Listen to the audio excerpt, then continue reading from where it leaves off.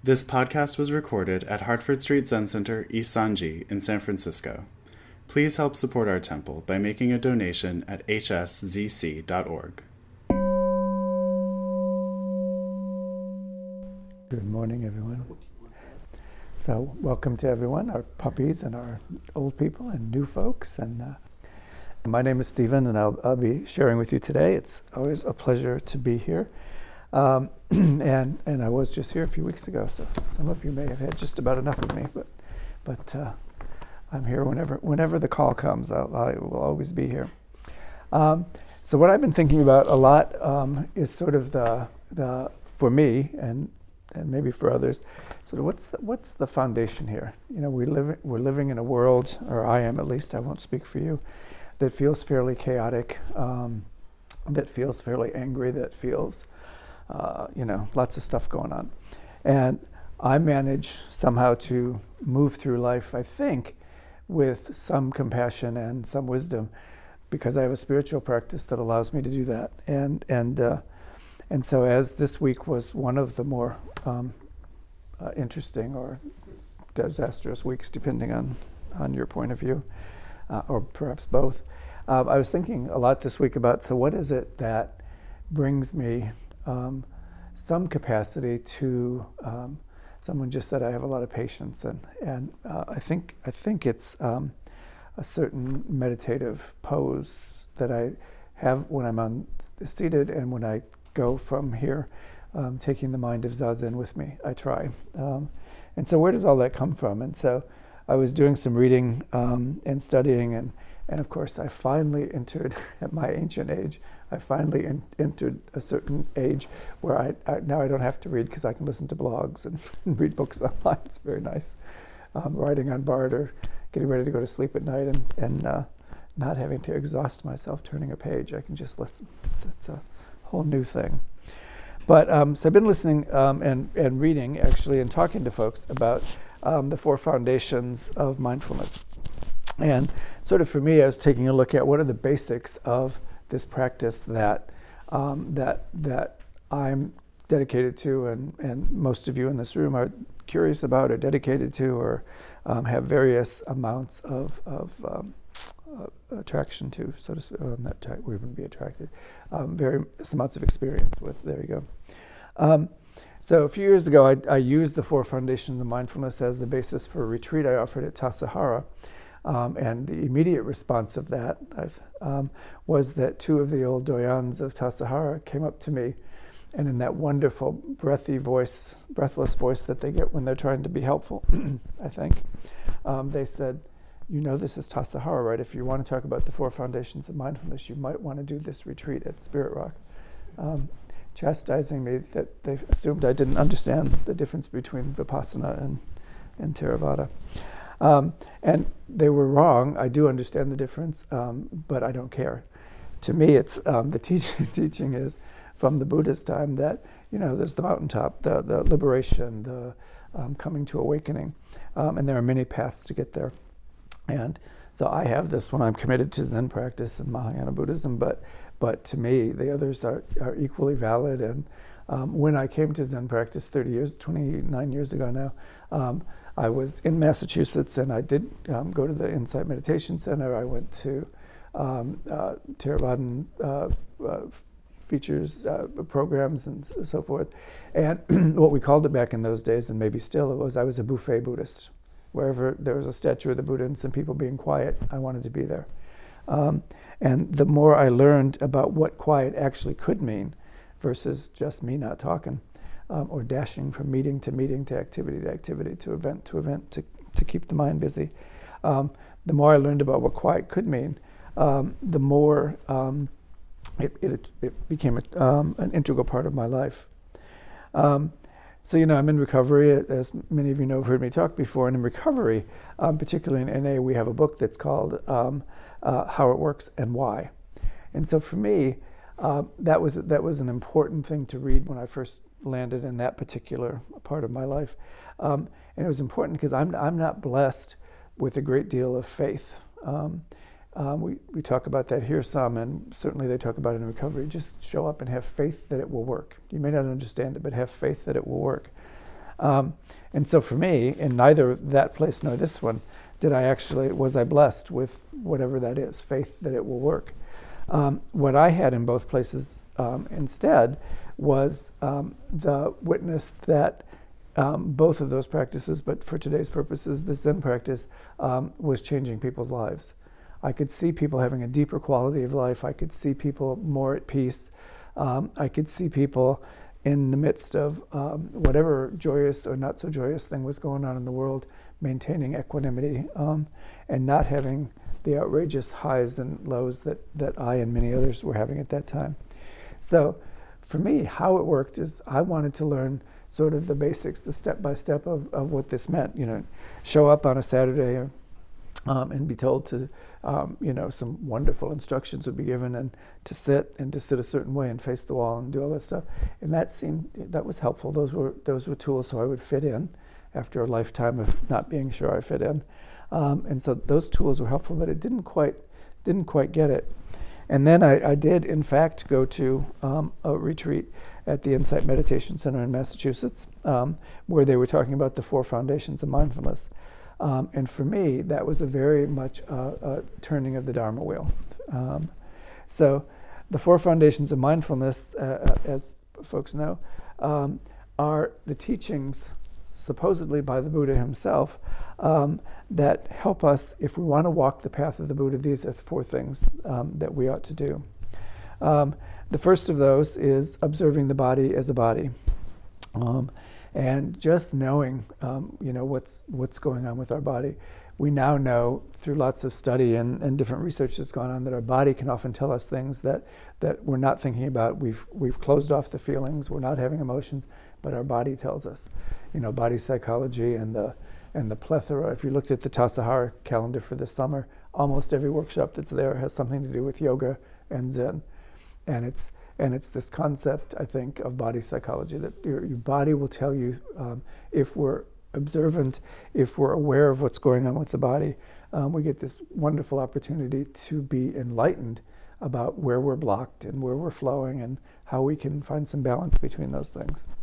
So that was the first. Just I've quoted it here before, but I think it's James Joyce who, in one of his writings, talks about Mr. Kelly. And he says, Mr. Kelly was a fine fellow. He lived somewhere near his body. And I think I was Mr. Kelly for a while. I was constantly on the run, constantly busy, constantly taking on new projects and new activities and new battles with friends and family and all sorts of stuff to keep busy. And at some point, when I got quiet, finally, the body just said, okay, so there's some other stuff you need to unpack and deal with. And we know that from trauma work and stuff, but we can talk about that. The second one is feelings, as observing the mindfulness of feelings as just feelings, or as feelings. And here the teaching is really not about emotions like highs and lows and all that stuff, but really it's sort of a more basic, organic. Is it pleasant, unpleasant, or neutral? Is it worldly or unworldly? And so you're really thinking about, in terms of feelings, is how do I respond to, how am I, from a feeling standpoint, responding to what's going on in my life. The third one, as most people know, is mind as the mind, or in the traditional language, chitta, which is we sometimes translate as heart-mind.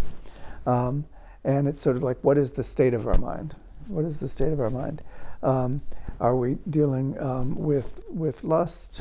Are we dealing with hatred? Are we dealing with delusion? Is our mind, and so it's kind of the way I've heard it described once, and I may have this exactly backwards, as I frequently do, but if you think of an old drive-in movie, the mind is the screen, or any movie theater. The mind is the screen, and then the fourth, which is the objects of the mind, is the movie that's showing on the screen. And so what's the condition? Because it depends if the screen is tilted or shadowy or split in places. It's going to affect how the movie shows up on the screen. So the third one, the mind as the mind, is what's the condition of our mind.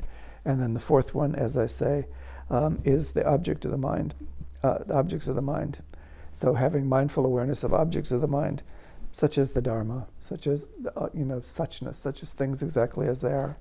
And the understanding that we have that that we interact with every aspect of the world, And so everything is constantly present. So as I was thinking about this, I was actually having some fun last night, thinking about what I would talk about today. And one of the things that I became aware of is that this opportunity to study really depends, to study ourselves, to bring mindfulness to the body and to our emotions and to our mind and its contents. And I was thinking of something that I use with the children and the adults that I work with. And it's a concept that we're as we're looking, we bring our best efforts to these four foundations of mindfulness, but it comes from a place. And so I want to. Some people hate this when I do this at Dharma talks because you're supposed to sit and be very still and quiet, but we're not going to be today. And what I want you to do is, there's a concept that we use. It's called mirror neurons. And if people know that, what the concept of a mirror neuron is, if I look at Joseph and he makes any sort of a face, I immediately, my mind and brain immediately respond. Sometimes, so it's like if Joseph were to look angry, or bored, if Joseph were to look bored, I would say, oh, I recognize boredom. And I need to understand that's my recognizing it, right? But there's the theory of mirror neurons is that in the minute that happens, or if you look over and you look delighted, I recognize what delight looks like. But the minute I start that's an interpretation, right? So the first thing, which there's now a fair amount of science to say, the first reaction is just whatever your eyes and face are showing, then the other person's eyes and face and mind are picking that up. So what I want you to do for a minute is I'm going to just use this as a tap. So I want you to turn to a person next to you, and I'm going to tap, and at each tap there'll be three. At each tap I want you to just bring to your mind an emotion. So first one person will do it, and it's going to be three. And so when I tap, make a face that says, whatever you want: fear, delight, frustrations, lust, winning, losing, boredom, anger, calm, whatever it is. So just for a second, make that face, and then I'll tap again, and then I want you to stop, take a breath, and make a second face, one of the other ones, and then stop and do a third one. So that's all we're going to do for right now. So I could be angry and then sad. So just, we're going to do whatever. You choose the three you want, and don't tell the person. Just do it with your face, okay? Now what I want you to do in just 3 words is, the first person that was making the faces, tell him or her what the faces were. Just 3 words, what you saw in those 3 faces. Okay, so how many of you in the course of sharing that identified all 3 faces correctly? I think so. Yeah. And how many feel like you were identified correctly? What you were trying to exhibit was identified correctly? Okay. So somewhere about almost half. So the point of that is, everybody can get comfortable again. We're done. That's all of the activities for today's class. So the idea of that is that there's all this science that says that we have these mirror neurons, that a very basic part of us as human beings looks at another human person and knows what he or she is thinking, feeling, and experiencing. And that the way we know that on this mirror neuron level is it's very biological, it's very organic, that if you're angry, I resonate with anger.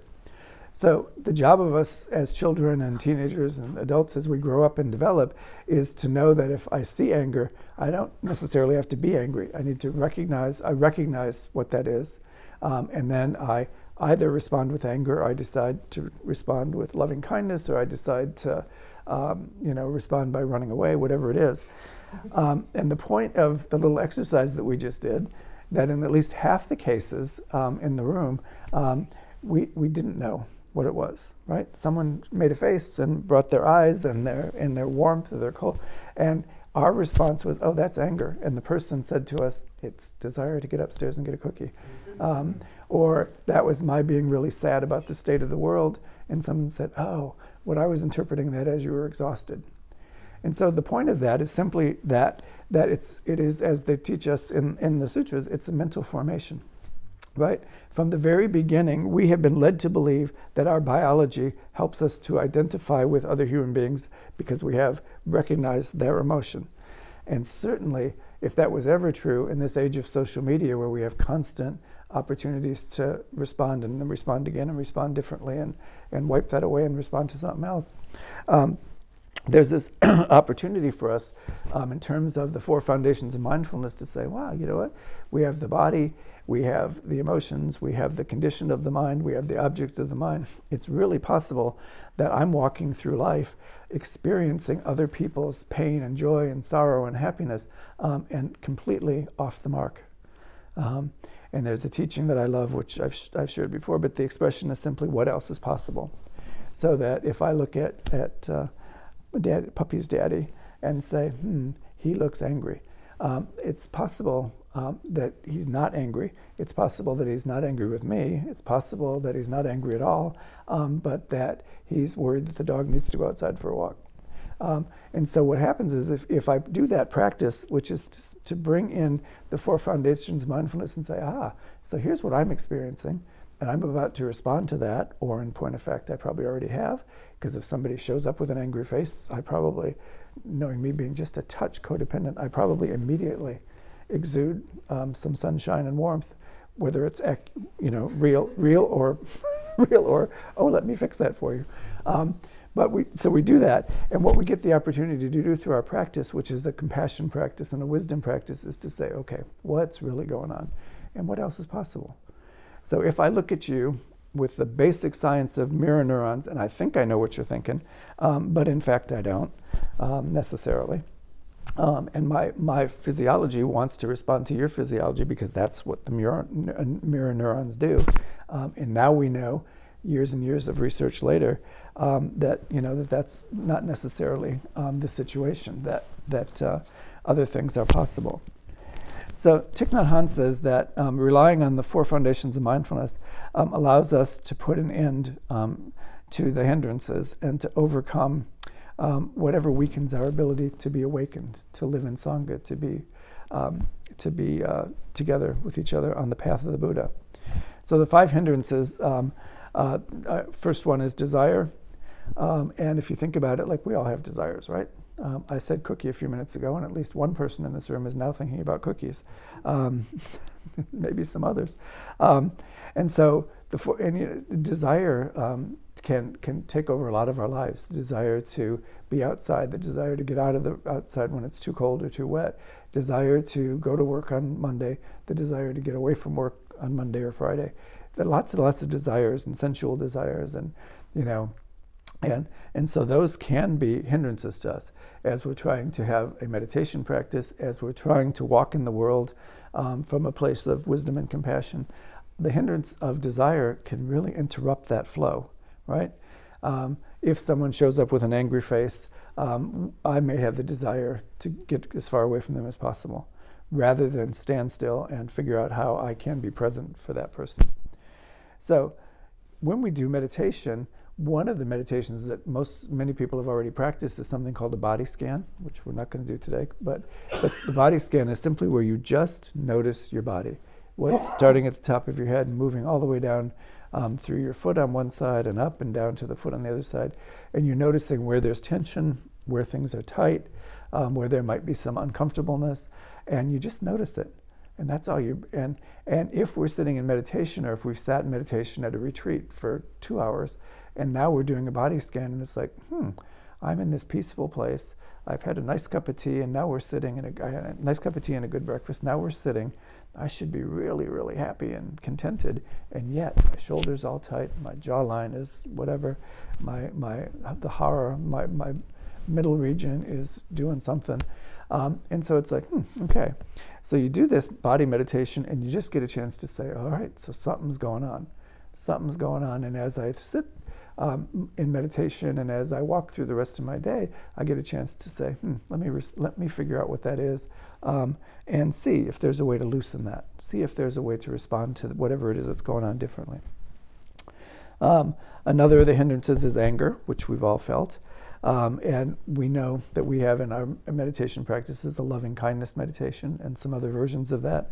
And loving kindness meditation simply says that if I'm angry, I have a belief, I don't know about you, that if I'm angry, it's not doing me any good either. It's burning up my brain and burning up my heart. And so I don't really want to walk around the world being angry, even though sometimes anger is justifiable. People do things and anger is an appropriate response, but I don't want to walk around carrying that. And so if I do loving kindness meditation, I start by saying, I'm going to bring love to myself. I'm going to bring love inwards and see how I can better take care of myself. And then I'm going to begin the circle of taking love to you and to the people out there. And so we begin that practice, which has the capacity to diminish those feelings of anger and burning that we experience. Sloth and torpor are the next of the hindrances. And basically what we do with sloth and torpor is you're getting stiff, or you're not wanting to do the posture, the whatever it is in life. And meditation is a wonderful place to work on that, because there's a way we're supposed to sit, which does not include having this legs over here, but it's all right, it's going to be there for a minute. But there's a way we sit, and those who came for instructions this morning, there's a way we enter the room, and there's a way we sit, and there's a way we bow, and there's a way we chant. And the reason for all of that is that we can go back to that, right? When we find ourselves being distracted, we can say, now I'm being distracted, so I can go back to that. Some people, when they're meditating, they count the breaths, and they count breathing in and breathing out 1, breathing in, breathing out 2. And for some people, that's very helpful in terms of focusing on the breath. For other people, it's a complete distraction. And so you just get a chance to remember that it's the breathing. It's the focus, single focus on the breathing. That's important to us. Worry is the other one. And, worry tends to make us antsy and fidgety. And again, with meditation, we get this wonderful opportunity to concentrate on our body at rest, our body connected to the earth, and our breathing. And then the final one is skepticism or doubt. And in our Zen practice, and in most Buddhist lineages, we have this wonderful opportunity to study, to come to talks, to have a teacher, to really get these opportunities. And so if I'm feeling at all skeptical, I get an opportunity to say, okay, so I'm curious or doubtful about that. Let me talk to somebody else. And I may still be doubtful. So there's a wonderful story that I was reading that some of you probably heard before, and it is from a Theravadan tradition, and it talks about the elephant. Folks know the story of the elephant, perhaps. But in those ancient times, they were thinking of the mind. You could compare it to a wild elephant. And so a trained elephant back in those days could be incredibly useful for carrying things and moving things, etc. But a wild elephant could simply run all over the place, bumping into things, and could be quite dangerous, therefore. And so the ancient teaching said, just think about taming your mind the same way we think about taming an elephant. And so the first thing is you somehow have to catch it, right? And we're the size we are, and you're thinking about an elephant. It's like, got to catch that. And the same with our mind. For most of us, when we first come here, or on a daily basis or whatever, when we start to think about meditation, it's going to give me an opportunity to really be in touch with my mind-heart, my body-mind. And so, but it's how to catch that. Because our mind is watching television, our mind is paying bills, our mind is working, our mind is dealing with our family, our mind is trying to figure out all the aspects of daily life. So how do we catch it? And meditation, the 4 foundations of mindfulness, the meditation practice is a really good way to find some calmness and to have an opportunity to be present with the mind in a way that we can then work with it. So the second thing in training the elephant is to chain it to a stake. That was the way they trained elephants back in those days. Excuse me, puppies, we're not chaining you to any stakes. But that was the way they trained. And so the idea was that in the beginning, the elephant would struggle against the chain and would walk as far as it could. And always, according to the ancient teaching, the elephant would have to come back to where the stake was to ease the pressure on its neck from the tie and all that sort of thing. So it would eventually come back. And over time, as it was trained, it would know that if it stayed close to its central place, if it stayed close to the central training, that would be a better place for it to be. So eventually the elephant starts to settle down near the stake and begins to be more calm, not trying to break the rope, the chain, and not trying to run away, and eventually is able to settle. And then the ancient teaching says that at that point, the elephant would be more useful because it is calm and it has this capacity now to be around humans without being freaked out and so forth and so on.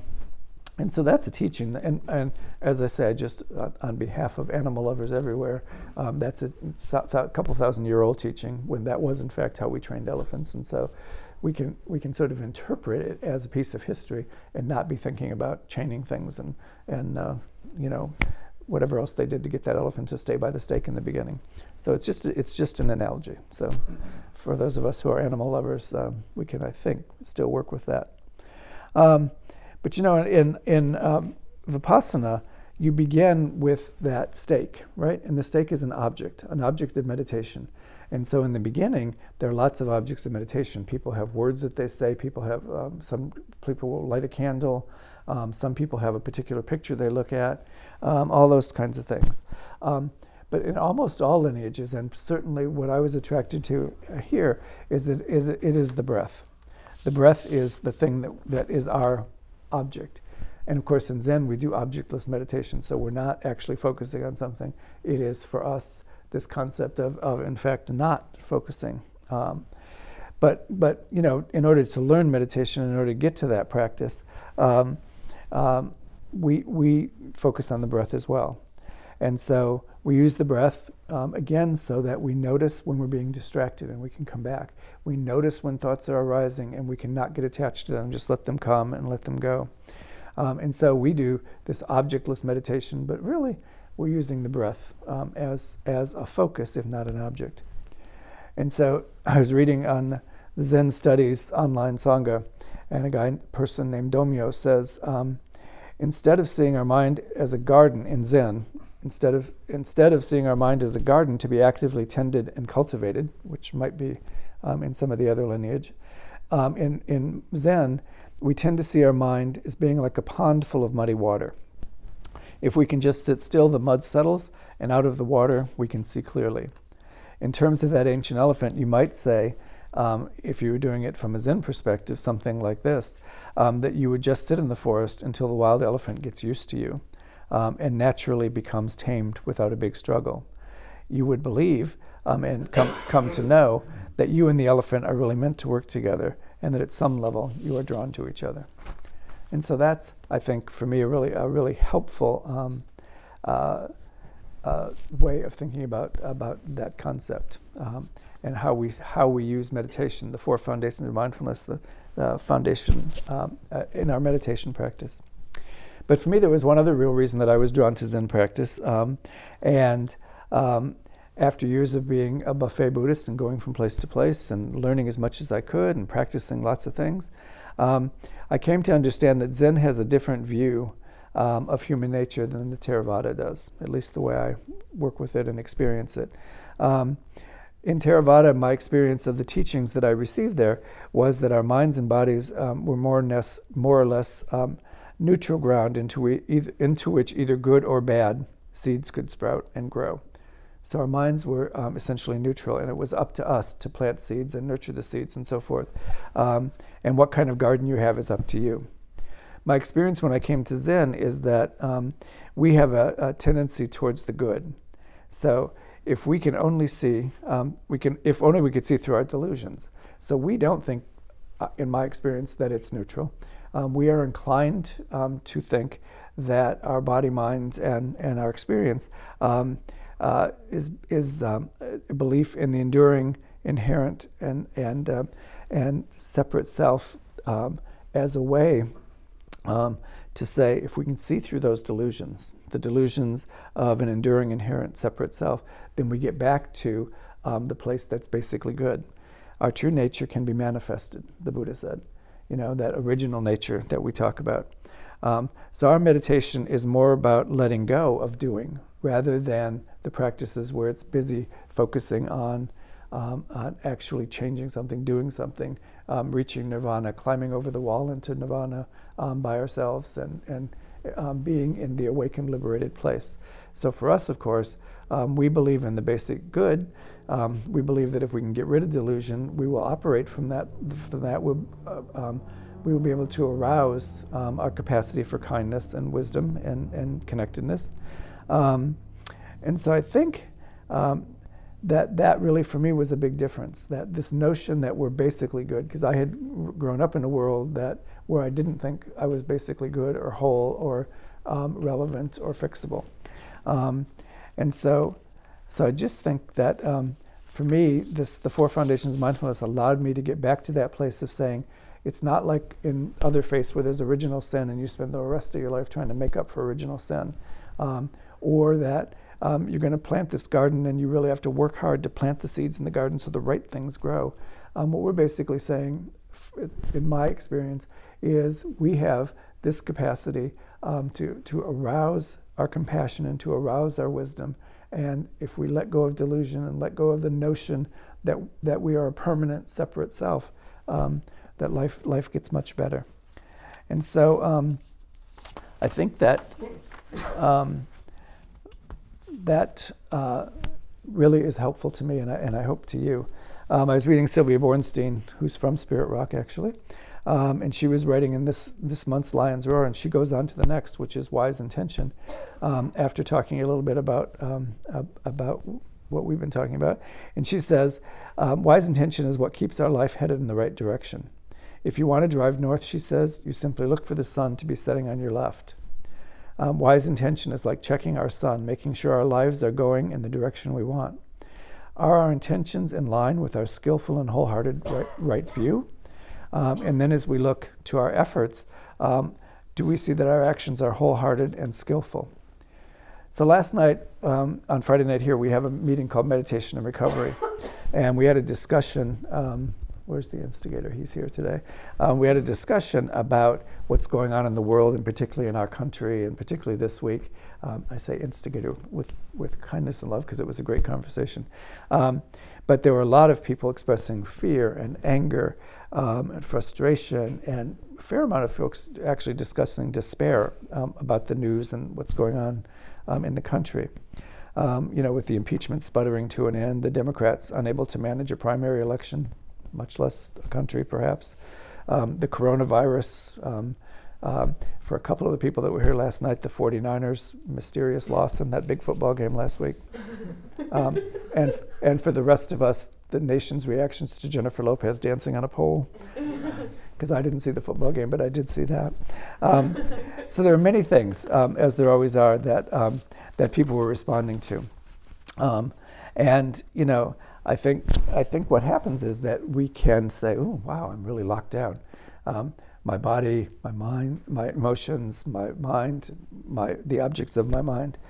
So for me in Zen, as I understand and practice it, we emphasize the fact that critical insights result in spiritual liberation, and that they arise from a calm, clear mind. So if I can't do anything about the coronavirus, let's just pick that one. If I can't do anything about coronavirus at the moment, I could be really scared. If I have to go to the airport, or if I have friends coming from the airport, or that you just could naturally be scared about that. So rather than get into discursive thinking and wondering why the health departments aren't doing enough stuff, and why the amount of profiling and racism that's playing out and how people are protected from or worried about that particular virus, and then in the midst of all that, we have our government doing whatever it's doing, there's when they should be worried about health and providing our really excellent Centers for Disease Control prevention techniques, we're busy having all this internal stuff going on. So for me, I chose not to watch any of the impeachment stuff at all. That was just a choice for me. It's not right or wrong. Just was better for my heart, mind. And I also wasn't paying much attention on Tuesday. I was actually doing a writing project for something else. And so right around midnight, when evidently everybody else in the whole country was consumed with impeachment and the Iowa malfunction, I turned on the TV, and there was Pete Buttigieg. And he was declaring victory. And he was saying who ever would have imagined 15 years ago that a little guy from rural Indiana, and I'm sure if you live in South, whatever that city is, you don't think it's rural, but it's rural to us, right? But he was saying that a person from his generation who desperately tried to feel connected, to feel safe, to feel like he fit in, and to wonder every day of his life if he would be relevant, if he would find a way to serve in the military or whatever it was that each person wanted to do, or in a leadership role, and didn't believe that he could. And now here he was standing in front of these cameras saying that he had, in fact, as an openly gay man, won the first primary in the group. And he said the most important thing, whatever happens in the rest of the campaign, because I suspect he, like the rest of us, think he's an interesting, wonderful candidate, but that doesn't seem destined to end up in the White House, it seems to me. But what he said was, whatever happens, there are now little girls and little boys all across the country who can say, for this day, that it is possible, and that's how change happens, that it is possible. And so I was listening to that and thinking, wow, so in the midst of all of this other stuff, if you just stop and are open to what's going on, here's this example of the world has just changed a little bit. The Dharma wheel has turned. There's a little more liberation in the world. There's a tiny bit more safety in the world.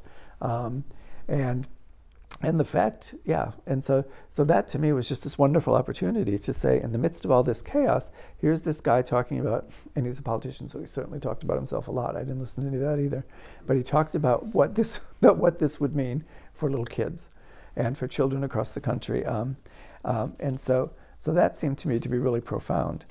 And so being here with all of you and affirming our dedication to lead lives that are skillful and compassionate and wise is the reason we come here to meditate, because we want to have that opportunity to get the 4 foundations of mindfulness sort of stacked up.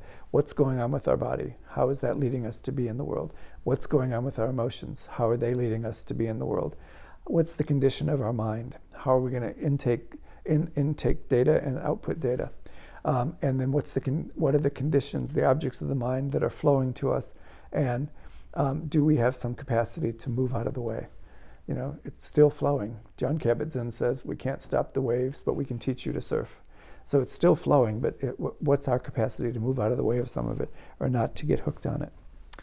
So last night, in closing, there was a guy, young person who was here, and he said that, we do in fact, and he was speaking of himself, live in an endless news cycle, live in an endless cycle of fear and anger and hostility. And he said that can be really overwhelming, and that can cause him to sort of shut down a little bit.